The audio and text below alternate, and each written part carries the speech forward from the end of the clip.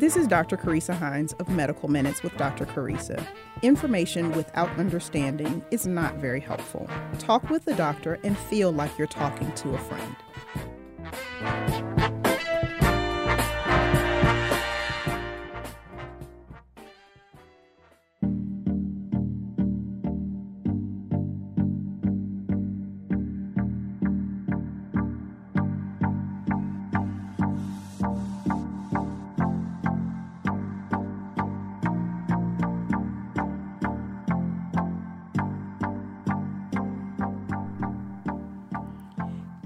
Good morning, Atlanta. This is Dr. Carissa Hines, and you are tuned in to Medical Minutes with Dr. Carissa. We are broadcasting live on WWWE Real 1100 AM. We are also streaming on our Facebook page currently, Medical Minutes with Dr. Carissa. We're also streaming on our parent page, the Old Fashioned Health Network. So just a few shout outs. Shout out to Virginia Beach, Virginia, Norfolk, Virginia, Chesapeake, Virginia, Charlotte, North Carolina, Houston, Texas, Seattle, Washington, and our newest listening spot, Fort Campbell, Kentucky. So hello and good morning to all of you all. Thank you so much for tuning in and for your support of this show. So this week we are talking about disability. So I'll tell you a little bit about myself in this range because today this show is just me.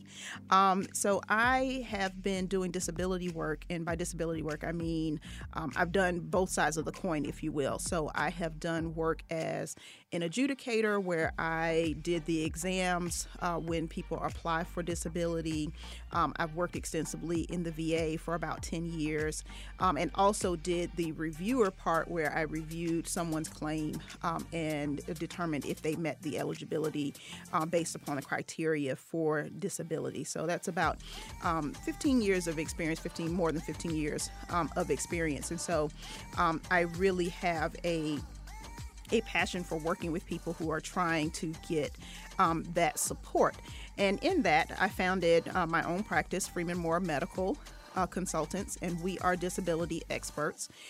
We take all kinds of cases. I've done quite a bit of work with people in the Veterans Administration, people that are trying to go through the VA to get their disability, and that's actually how I got started. So I'll tell you a quick story of how I got started doing disability.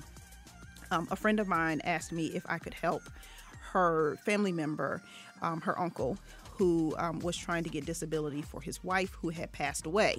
So already you see the challenges there, that the person that is actually the claimant was deceased and had been in the military, had applied for disability as a result of an injury, and had been declined. And so, I reviewed all of her medical information and wrote an appeal letter and was successful in getting her disability claim approved posthumously, which means that her family got the benefit from her disability. And not only did they get benefit from that point going forward, but they also got some back pay because it had been some years that she had been trying to do disability. And so that was quite rewarding to help that family in that way. So today we are talking about disability. So here we go. Currently, there are about 8.5 million people in the United States who receive disabled worker benefits from Social Security. But out of that, so the 8.5 million people are receiving disability benefits, but there are actually 61 million disabled Americans currently in this country. These payments of disability through Social Security also support about 117,000 spouses and 1.5 million children, because there is a such thing as a survivor benefit. So if your spouse dies and is on disability, there is that survivor's benefit. And of course, if there are any minor children at the time of the claimant's passing, they also get some financial support from the government through Social Security. So this part of our country's budget in 2018 was $144 billion.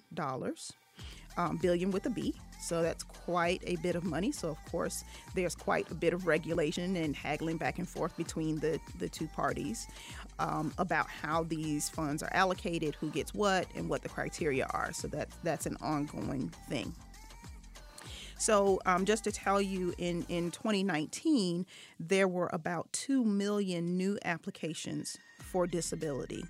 And I anticipate now that we are living in the times of coronavirus, and as we are learning more about what this virus, what being ill with this virus, what it looks like, I anticipate that there will be quite a few more cases of people being disabled due to chronic illness secondary to coronavirus. So let's take a brief look at the history of disability. So what we call Social Security actually has a proper name, and it's kind of I won't say funny, but just the way things are, the nomenclature that's given to things way back when, that we kind of would scoff at now as being somewhat insensitive. But the proper name is OASDI, which stands for old age. So there and right there is a problem. Old Age Survivors and Disability Insurance, OASDI. It is the largest income maintenance program and is based on social insurance principles that provides monthly benefits designed to replace the loss of an income due to a retirement, disability, or death. So that whole $144 billion isn't just for disability, it's the whole of Social Security, the whole budget for Social Security. So workers finance this program through your payroll tax, through FICA if you are an employed person, or through SECA, S-E-C-A, if you are a self-employed person, and that's what the S-E stands for. And the F-I stands for federal insurance. And I remember when I saw this with FICA, I remember when I first started working many years ago. And, you get your first paycheck and you're all excited because you have done the math and figured out how much money you have earned for the hours that you have worked. And then that math doesn't match up with the math that's actually, with the number that's actually on the check. And you start looking and, it's just like, who are all of these people getting a piece of my money? Who is FICA? I remember asking my mother that question. And, I started working when I was like 15, 16. So of course, disability insurance, it's like, I don't need that. Why do I have to have that taken out? But now that I am closer to retirement age, every day I inch closer, I'm glad that I did have that put in. So, I hope that once it is time for me to retire, or heaven forbid, should I become disabled, those funds that I put in back from 15 to now will be available for me. So, carrying on, the OASDI program was started in 1935, so I want to say that was the Roosevelt administration. And at that time, it covered employees in non-agricultural and commerce industries. Of course, over the years, who can get disability, it has expanded, obviously. And so 3 out of 5 beneficiaries aged 65 and older rely on Social Security for about 50% of their income. So that is not an insignificant contribution to someone's income. So briefly, just some principles of the program. It is a work-related program, so your entitlement to these benefits and the benefit levels are related to your earnings in covered work. And so basically, covered work is any work that you do in the United States of America, or work that you do for an American company, even if you are living and working abroad. And so that is what is covered work. It has a no means test principle, and what that means is that the benefits are an earned right and are paid regardless of other sources of income. So now that gets a little bit tricky. Because, and we'll cover this in a little bit more detail later, these other sources of income mean that if you get if you have a 401k and you're receiving income from that, or if you're receiving rental income, from a rental property, something like that, that you still can get these benefits. You're still qualified for these benefits. So that's what that no means test means. It is a contributory program, which means that the concept of an earned right is reinforced by the fact that workers make contribution to finance these benefits. So 15-year-old Carissa was putting money in for herself, but also financing the people who were currently coming onto disability programs. So it's kind of a pay it forward kind of situation that it's in. There is a principle of universal compulsory coverage. So workers at all income levels and their families have protections of this program if your earnings stop or are reduced due to retirement, disability, or death. And then, of course, the last principle of the program is that the rights are clearly defined in the law. And, of course, the law changes, depending upon, from administration to administration, of course.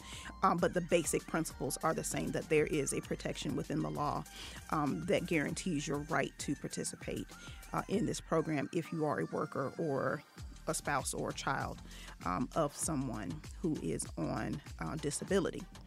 And with that, we're going to take our first break, and we're going to go to commercial. And then when we come back, we'll get a little bit more into the weeds about, who can get disability and about the process.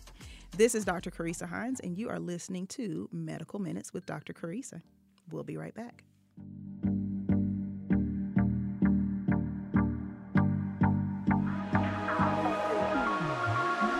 This is fashion designer Edmund Newton. I'd like to tell you about nmask.com. nmask.com is my only source for non-surgical cloth masks. I've teamed up with nmask.com to create and design a collection of limited edition masks. These masks are washable, reusable, breathable, and most importantly, fashionable. Shop online now at nmask.com. That's enmasks.com for quality masks made in America. Are your pets' vaccinations up to date? Just for Pets Wellness Center can help keep your pets protected from fleas, ticks, heartworms, and other nasty bugs with the latest parasite detection and prevention programs available. We offer parasite screening and prevention to the most advanced topical and chewable medications. Using our online pharmacy is affordable, safe, convenient, and provides home delivery. Visit our website for more information at www.just4petsfl.vet or give us a call at 239-270-5721. Hey folks, just a quick reminder that no matter the time of the day and no matter what day of the week, East Coast, West Coast, all points in between, we are always on. So go to your app store and download the Real 1100 app and listen wherever and whenever. The Real.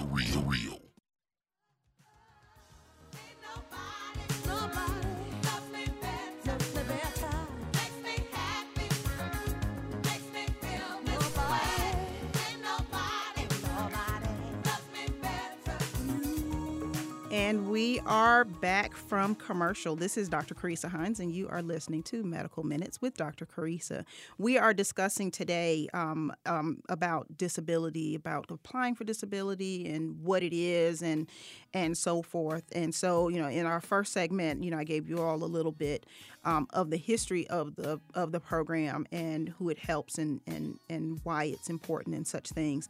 But now let's get into the weeds a little bit about who can benefit from this program. So basically, to qualify, and this is what disability services, this is what what they say on their site. To qualify, a person must be insured for benefits, which is obtained by acquiring a certain number of credits from earnings in covered employment. And workers can acquire up to 4 credits per year. So basically every quarter that you work, every 3 months that you work, you obtain a credit that goes towards your disability eligibility. And there's a certain number of credits that you have to have based upon your age at the time of your disability. And that's why I'm not giving a number, because it all depends upon when you are trying to enter into the disability system, that they look back at your work history and your contributions and determine the number of credits that you have, and if those numbers of credits are sufficient for you to participate or be eligible for disability. So there are some exclusions as to who cannot get disability. Federal civilian employees hired before January 1st, 1984, agricultural workers and domestic workers whose earnings don't meet certain minimum requirements, persons with very low net earnings from self-employment, so people who are self-employed who make less than $400 a year, which, that's tremendously low. So I think, most people will meet the bar there. And non-resident, non-immigrant aliens temporarily admitted into the United States to study, teach, or conduct research. Because as I said in our first segment, the disability program is for American citizens who are working for American companies or working in the United States of America and earning money here in the U.S. So, what is disability? Like, what does that really mean to them? Because we will have different interpretations of what disability is. We have different interpretations as to being able to work or not being able to work, what that means. But of course, this being a government agency, they have their own definition, and that really is the only definition that matters when we're making these determinations. So, disability is defined as the inability to engage in any, very important word, any substantial gainful activity, also known as SGA, by reason of any medically determinable physical or mental impairment that can be expected to result in death, or that has lasted or can be expected to last for a continuous period of not less than 12 months. So that is a very long sentence that basically says that in order to be considered disabled, you cannot participate in any gainful employment. So that means that if let's say you are a factory worker and let's say you hurt your back, for example, and so you can't stand on an assembly line and do work. Well, disability will then come and ask the question, well, can you do any work sitting down? If the answer to that question is yes, you can do some type of work while sitting, then by their definition, you are not disabled. Even though you cannot do the work that you have been doing for X amount of years or whatever work you have been actually trained to do, if you can do something, then you are technically not disabled according to the disability services. Also considered in this is the person's age, their education, and their work experience. So that those all things that factor in. There is one exception to this, of course, and that is blindness. So if you are a person who is born blind or becomes blind, that is an automatic disability, because most jobs require some type of visual ability in order to do the job. So basically, if your disability is permanent, so you've had an illness or an impairment for greater than a continuous 12 months, or your condition is terminal, that helps you in terms of your qualifications. If the applicant cannot participate in a substantial gainful activity, meaningful work, then that, of course, goes to your eligibility. And if your impairment prevents the applicant from doing normal day-to-day tasks. So, for example, if you are so impaired that you can't bathe yourself, or you can't dress yourself, or you can't feed yourself, those are factors that go into your ability to be considered disabled. So it's not just about your being able to do work, but being able to care for yourself as well, plays a significant part.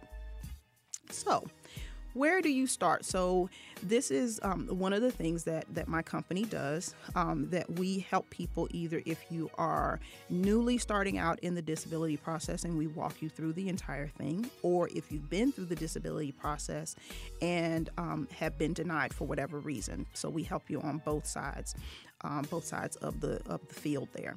So starting for disability. So let's say, you are a new applicant. So each state has a Disability Determination Services Department, or DDS. So if you have ever been to a disability, if you've ever applied, you have gone or you have sent your application to a DDS field office. And so the Social Security Administration determines that the applicant is insured for benefits. So remember before when we were talking about these credits from earned work. So that is the first place where your eligibility is tried, if you will. So Social Security determines if you are actually eligible for the benefits. So that, if you have put in enough work and, earned your credits for however many credits you are required for at that time in your life at your age and your number of years worked. And so, that's the first hurdle to get over, if you will. And then if you are determined to be eligible for the insurance, then the next step is going further with your application. So DDS will develop medical evidence and make an initial determination of your disability.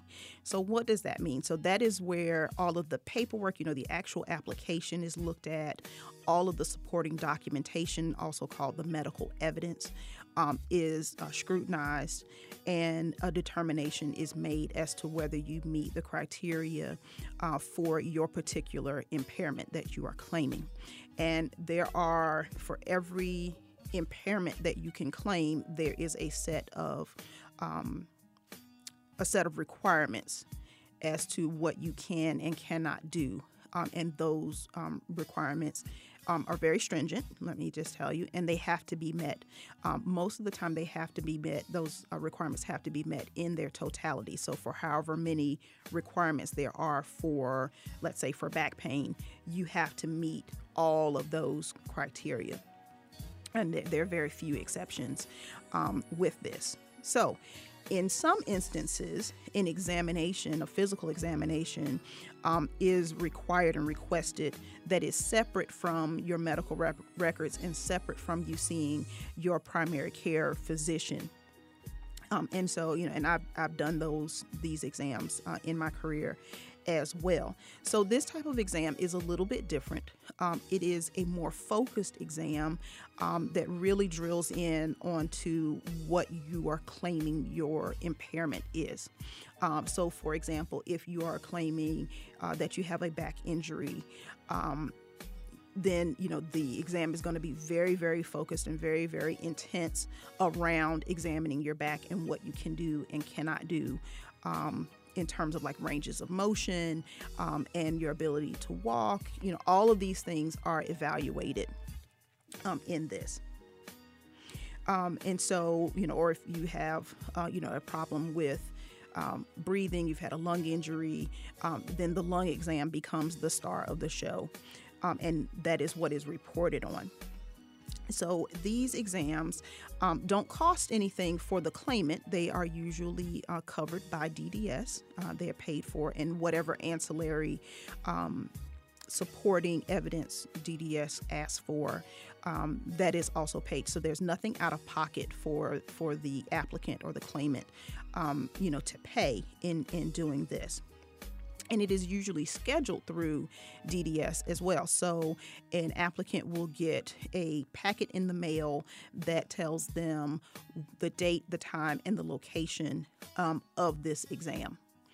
And so, I don't think that there is any input from the claimant as to whether, this date works for me or doesn't. But of course, there are ways around that. Of course, communication is going to be key with that if that is the case. So just a few tips for this part of your application process for the evaluation. You definitely want to keep the appointment, because if you don't show up, that is an automatic denial for your claim, period. You have to communicate with your DDS worker if you need to reschedule. So, of course, there are things that happen in life. If you have other doctor's appointments on that day and, it just doesn't work for whatever reason, these exams can be rescheduled. Of course, it is better if you know ahead of time, like, this day is in conflict with, there's conflicts on this day, and you call, and then they can get that rescheduled. So that's usually not a problem. It becomes a little more challenging if you just don't show up, and then, you call back and, trying to reschedule. But even that can be done. You need to be on time for this evaluation, because these run on a schedule, and usually applicants are scheduled for about a 30-minute time block. So like I said, this is a very, very intensified evaluation. And so, of course, if you're running behind, the next person's time comes up, and if they're there, then they're there. And so you can also miss your evaluation by not being on time as well. You want to bring any required materials. So when you get that packet from DDS, you want to go through it or have someone go through it for you, and make sure that you bring everything that you need, because this is your one shot, right?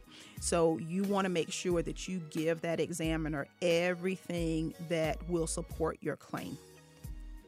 And you want to bring any medications with you.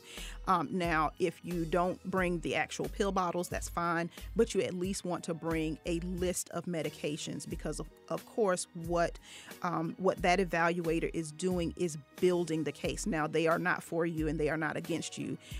Their job is just to report what they see. So if they don't see it, they can't report it. And then, of course, that may or may not help your claim. So you want to make sure that you at least bring a list of your medications with you, so that those things can be included in the report that evaluator will complete to support your claim. So, for example, if you have high blood pressure and you don't bring your medication with you, then the person can't necessarily report that you are taking your medications or that you're on medication, because you didn't bring the list. So you see how that works. And then, of course, you want to bring any assistive devices with you. And so, I tell people that when you come for these exams, you want to show that evaluator your worst day. Okay, so, because I know that it's counterintuitive, and when I've counseled some people about these exams, they want to present their best selves to the examiner, and I'm like, no, that's not what you want to do. When you are coming for your disability physical exam, you want to show them what you are saying is your impairment. Now, a few caveats to this. So if you have very, very severe blood pressure, we do not want you to skip your medication and come in with stroke level blood pressure, because that's going to scare everybody, and you're going to end up being sent to the emergency room, and your examination is going to be rescheduled. So, take your blood pressure medicine, take your blood sugar medicines. But what I mean by bring your worst self, so if you, and I hate to keep using this example, but it's a great example. If you have back pain, for example, you come in for your evaluation, and you basically, because you've taken your medication and the medication helps you feel good, that you basically can twist yourself into a pretzel. You can do that one-legged yoga stand. Well, that doesn't look like someone who has an impairment, right? But if you are not taking your medication, or if you have to have a brace or something like that, then I see that you have to have this device in order for you to ambulate, in order for you to walk. Or if you are requiring a cane, if I ask you to squat down and come back up, if you have to depend on that cane to help bear your weight, to help you raise yourself up, that's something that I see as an evaluator, right? And I'm saying, and I will report that this person cannot squat down and recover without the use of an assistive device. You see how that works? But if you come into the examination and you can drop it like it's hot without a device, I got to report what I see. So you always want to show your examiner exactly what you are claiming. So if you have to have a brace, wear that brace that day. If you require a walker, if you require a cane, whatever it is, you want to make sure that you bring that to the evaluation, because you want to show yourself exactly, you want to show your condition exactly as it is. Because we all know, we're doctors, right? So we're not stupid. We know that if you have an injury, you're probably taking pain medication, and you're going to bring your list of medications with you anyway, right? So we're going to see that you're taking that. So you don't have to prove to us that, with this medication, I can leap tall buildings in a single bound. You don't have to prove that to me. I want to see how bad your situation is, because that's what I need to report. Because that exam, coupled with your medical records from your primary care physician or your specialist, your surgical reports, whatever it is, those two things together are going to be a powerful statement on your behalf as to what your true impairment is. Now, from there, once those things are put together, then it goes to someone who is going to look at all of the medical evidence and apply those criteria that I was talking about a few minutes ago, and see, do you meet all of the criteria? Are you checking all of the boxes? And so then a determination is made based upon that. So you want to demonstrate, to the best of your ability, you want to demonstrate your impairment. Because that is what's going to be documented. So we are going to take a quick commercial break once again, and then we will be back and we will talk about what happens if you are denied your disability. This is Dr. Carissa Hines, and you are listening to Medical Minutes with Dr. Carissa. We'll be right back.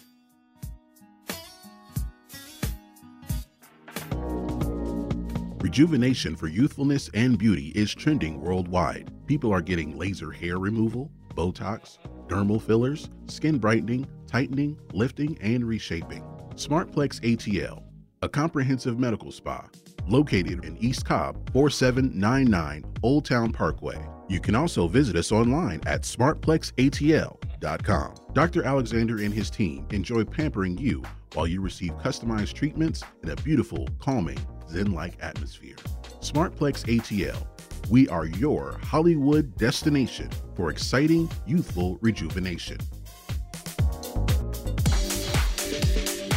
Just for Pets Wellness Center reminds Old Fashioned Health listeners and pet owners to never leave pets unattended inside a parked vehicle, not even for a quick errand. Temperatures can rise to dangerous levels fast. Visit our website for more information at www.just4petsfl.vet or give us a call at 239-270-5721.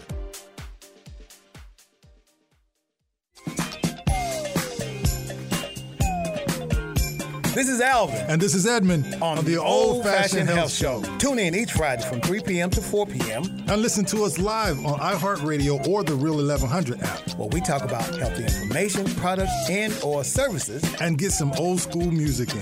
On the Real 1100.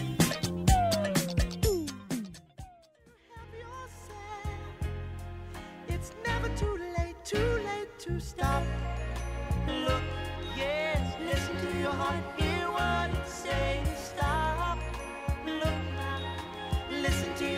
Hear what it say, love.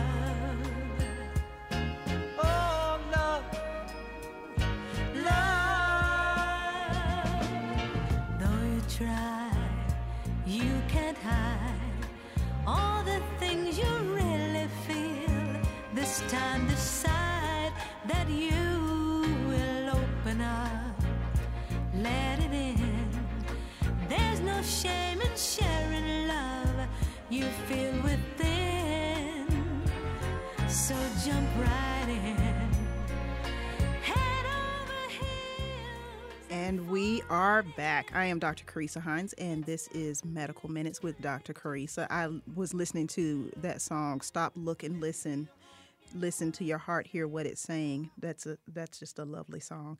But as it applies to disability, you want your examiner to stop, look, and listen, right? And hear whatever your body is saying. So, last segment we were talking about, making the application and having to go in for the examination if that is required of you. Now, I will say there's sometimes that there is additional, like as a part of this application, when you go to your evaluator, there may be other things that are required. They may require you to have independent x-rays. They may require lab work or other testing. So when I did these exams many years ago, there would be, we would have to do the x-rays, we would have to do the blood work, and sometimes we would have to do pulmonary function testing. And we would do all of those things in the office. As according to, whatever was requested of DDS. And again, you would have all of these services performed, and it would be of no charge to the applicant, to the claimant. But DDS would cover the cost of these things. So let's say you go through all of this. So you have passed the eligibility, that first question of, have you worked enough and have enough credits in order to get this benefit? So that answer is yes. So, and then you go and, you have your full application done, your medical records reviewed, you have an exam, and then you get that dreaded letter saying that you have been denied. So what happens then? So, you always want to have the question, why were you denied? And there are a lot of reasons for that. So, of course, the most obvious reason is that you didn't meet those criteria that the adjudicator was looking at and looking for and comparing your situation to those requirements, and you didn't meet, and therefore you are not rated as a disabled person. But there are other reasons as well. So the first reason is the lack of solid medical evidence. So your medical records must show that your impairment interfered with your ability to work. And then your medical records from your primary care physician or specialist should discuss how your impairment interferes with your ability to work. There should be doctor's notes excusing you from work because of this impairment, or recommendations for a modified work schedule or work duties. So, for example, if you injure yourself and you go see your doctor and your doctor puts you on light duty or desk duty, those things need to be documented as well. And then there also has to be a record of the time missed from work, because remember when I told you about that 12-month period. So it doesn't mean that you have to be out of work for 12 months, but that you have to demonstrate this impairment for a period, for a continuous 12 months. So let's dive deeper into this part with the lack of solid medical evidence.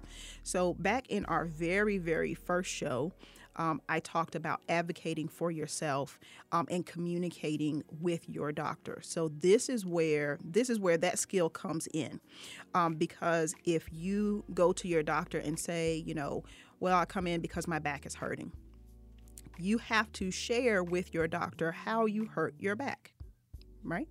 Because now that becomes a part of your medical record. That becomes a part of the medical evidence that someone like me will need in order to support your claim for disability. So, when you are even calling to get your doctor's appointment, what you want to say is, I hurt my back at work and I need to be evaluated, because you want to be that steady drip of water that is saying the same thing over and over and over again. I hurt my back at work. I hurt my back at work. I hurt my back at work. I hurt my back at work. That needs to be your song every time you see your doctor for this back pain. And again, this is just an example.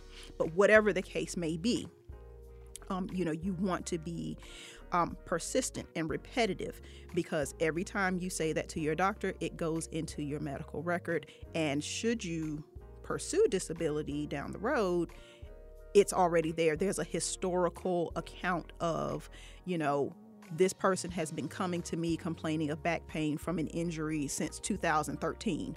Well, now it's 2020. So you've got 7 years of evidence that, you've had back pain and all of the things that you've done. So all of the medication and all of the therapies and, maybe an evaluation from surgery and all, you've built your case.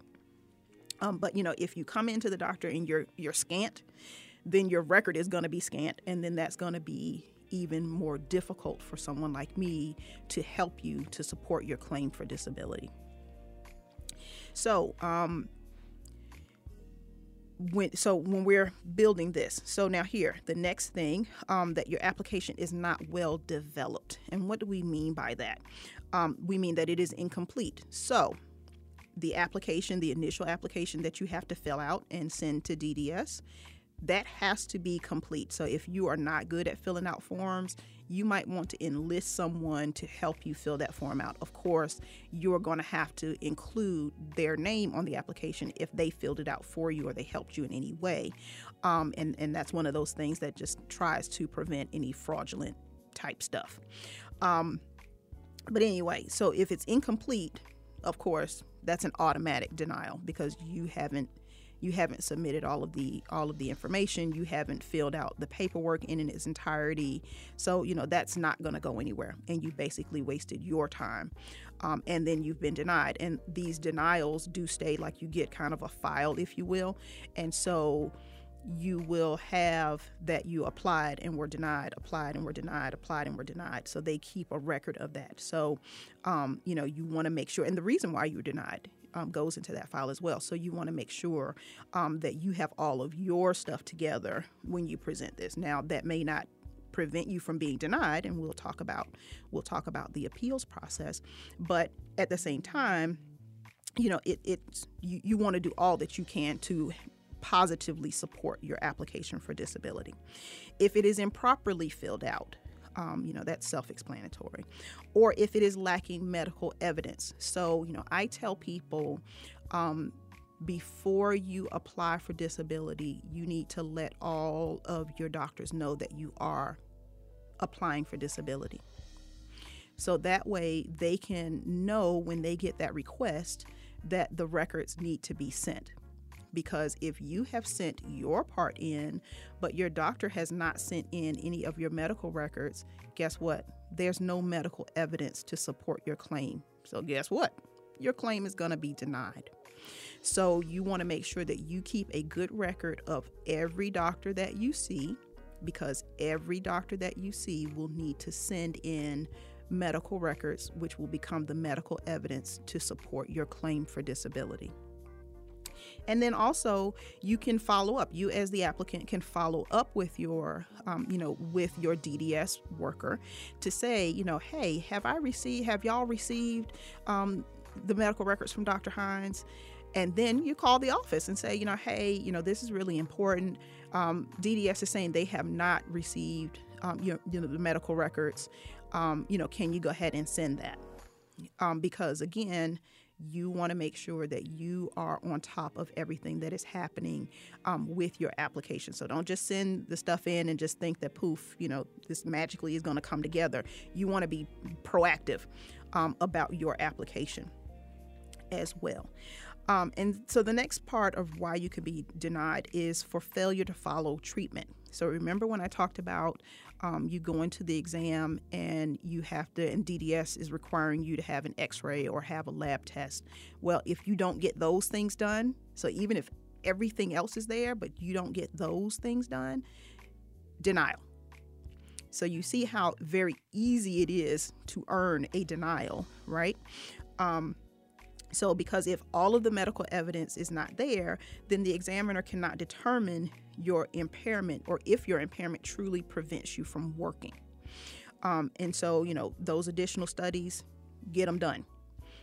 Get them done and make sure that they, that they get to where they need to be.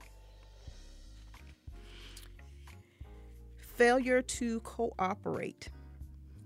So that sounds kind of silly, doesn't it? Because if you are applying, why wouldn't you be cooperative with the application process? But here is what they mean by that. A failure to provide the Social Security office with requested documentation. Failure to show up for scheduled medical exams. That is what, that's what failure to cooperate, that's what that means. And then the last part is that the applicant doesn't have enough work history to meet the work credit requirements.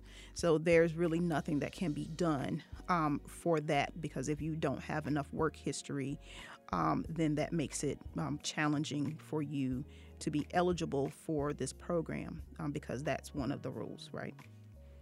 So how do we handle denials? So you have the right to appeal an unfavorable decision. There's a 4-step process with this. So you've done your application, you've had your exam, everything's been sent, you get that disappointing letter saying that you have been denied. You can make a request for reconsideration. Now, I do not recommend that you make this request on your own.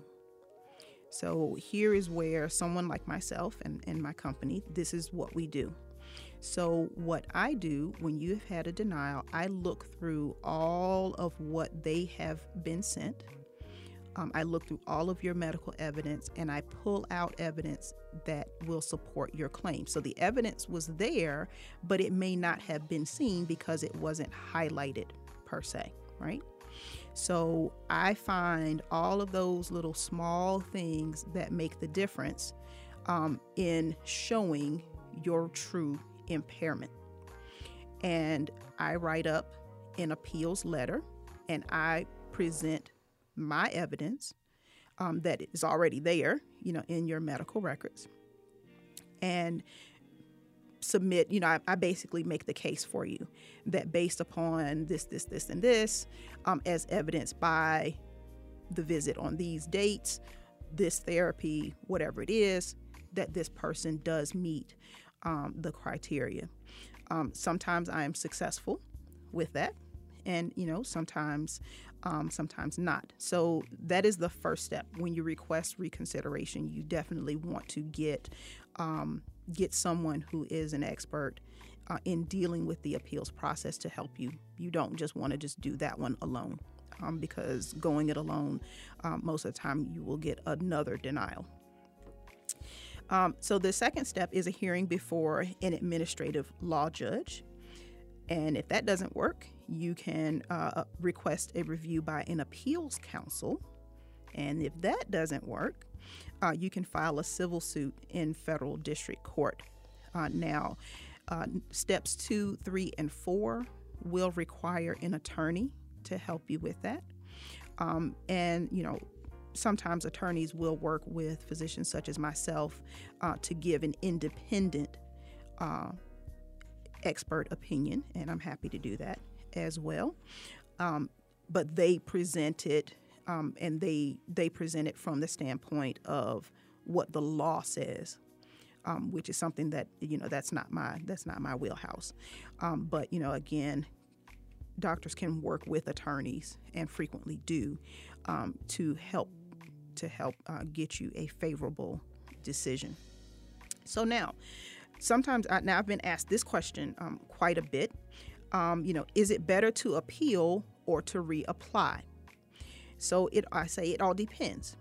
So if you are making a new claim, but you're presenting the same evidence, then you have basically wasted your time, because that is, that's going to be denied because you haven't presented anything new that, that may meet the criteria. So it is always better if you don't have either a new claim of disability. So now if you did a disability application for your back, but now you have lung problems, yes, you should do a new application because you have a new claim and there will be new evidence that will be gathered and presented to support that claim. But if you were denied for back pain, you should go with the appeal process. And then, new evidence can be brought in there too if it was not received or was not requested, but it is for the same claim. So if you've been denied once, you always should appeal and then go through that appeal process. But a new claim should be for a new statement of impairment. So I will tell you about 30%, only 30% of initial claims are approved. So 70% of those 2 million new applications I was telling you about earlier, 70% of those will be denied, and will have to go through, will be recommended to go through the appeals process. So when you are doing this, even though you have done everything that I've just told you to do, you still need to be prepared to go through an appeals process. So, couple of questions here. So one question that I get also is, can I work if I receive disability? So that is a yes, but. So there is a limit to the amount of money that you can earn if you are also receiving a disability. Now, this is not including those other sources of income. So for example, if you are getting a 401k benefit, if you're pulling from that retirement, that income is safe because that is not something that you are actively working for. But if you're actively working, doing a small thing, but you're on disability, but you can do this, they have what they call a trial period where you can try to work and you can earn money for about 9 months, I think it is. And then, they look at that period and, how did you do? Were you able to engage in that SGA during that time? But if you earn more than, I think it's $880 a month, then that overage will be deducted from your disability payment. So your disability check amount will be reduced. So yes, you can, but it may not be helpful for you to do that. So, there are two types of disability. So there is SSI, which is the financial support, the income replacement or income supplement part. And then there's SSDI, which is the insurance piece. And so, you are disabled and cannot work, and therefore we're going to give you Medicaid to support you so that way you can at least go and see the doctors for these impairments that you have. And so with SSDI, with the insurance part, your income doesn't factor in as much as when you are pursuing that. So, all righty. We are going to, so that is what I have to present for disability. I hope that this has been helpful and informative to you. And as I said, Freeman Mora Medical Consultants is a disability expert consultant firm. That is my business. And we are happy and ready, willing, and able to help you. So even if you just have just a question, just shoot me a question on the Facebook page, Freeman Mora Medical Consultants. And, I'll be happy to see what we can do for you. So we are going to segment now into our vitamin C. And our vitamin C today is about individualism. So every day and everywhere we look, we get cues that we aren't enough in one way or another, right? So, everywhere it's telling you, you can be taller, you can be thinner, your teeth can be whiter, you can raise your children better, all of these things that people, not people, but, messages are telling us, be thinner, look like this, have lustrous hair if you use this product. And so you get the message, right? So, listening, we literally receive programming to be everything and anything other than what we have than what we are, than our authentic selves, right? Because you see this gorgeous supermodel and she looks good in her clothes and it's just like, wow, I want to be like her. right? But, the truth of the matter is she doesn't even look like her because all of the airbrushing and, all of that stuff that goes into it. So, and makeup, it does wonders, let me just tell you. So anyway, when was the last time you saw or heard a commercial that said, "You're great just the way you are"? Well, they would be out of business because no one would buy their products. But still, you understand where I'm saying, right? We don't get that message that you're just fabulous just the way you are. Now, I now see that, we are affirming ourselves and affirming our circles with, you're great just the way you are. But there's still that bombardment of these messages. So I came to this vitamin C this week after I read a quote from Saint Therese of Lisieux, who was a French nun. She became a nun at the age of 15, which is wow. But anyway, and she's also known as the little flower or the little flower of Jesus. And her quote is, "If every tiny flower wanted to be a rose, spring would lose its loveliness." So everybody doesn't need to be a rose. Tulips are great too, right? That's what I get from that. And I hope that you all are encouraged to love yourself just as you are, because you are wonderful. This has been, again, the best hour of my week. And I thank you so much for joining me. This is Dr. Carissa Hines, and you have joined us on Medical Minutes with Dr. Carissa. I hope you tune in with us next week. And until then, be good to yourselves, be good to one another. Thanks for listening. Have a great week.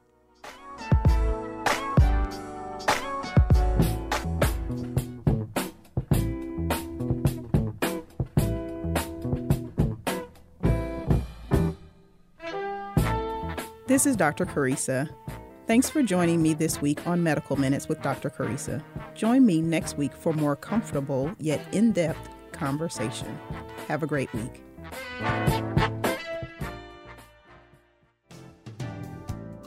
Thank you for listening to another Old Fashioned Health Network show on the Real 1100.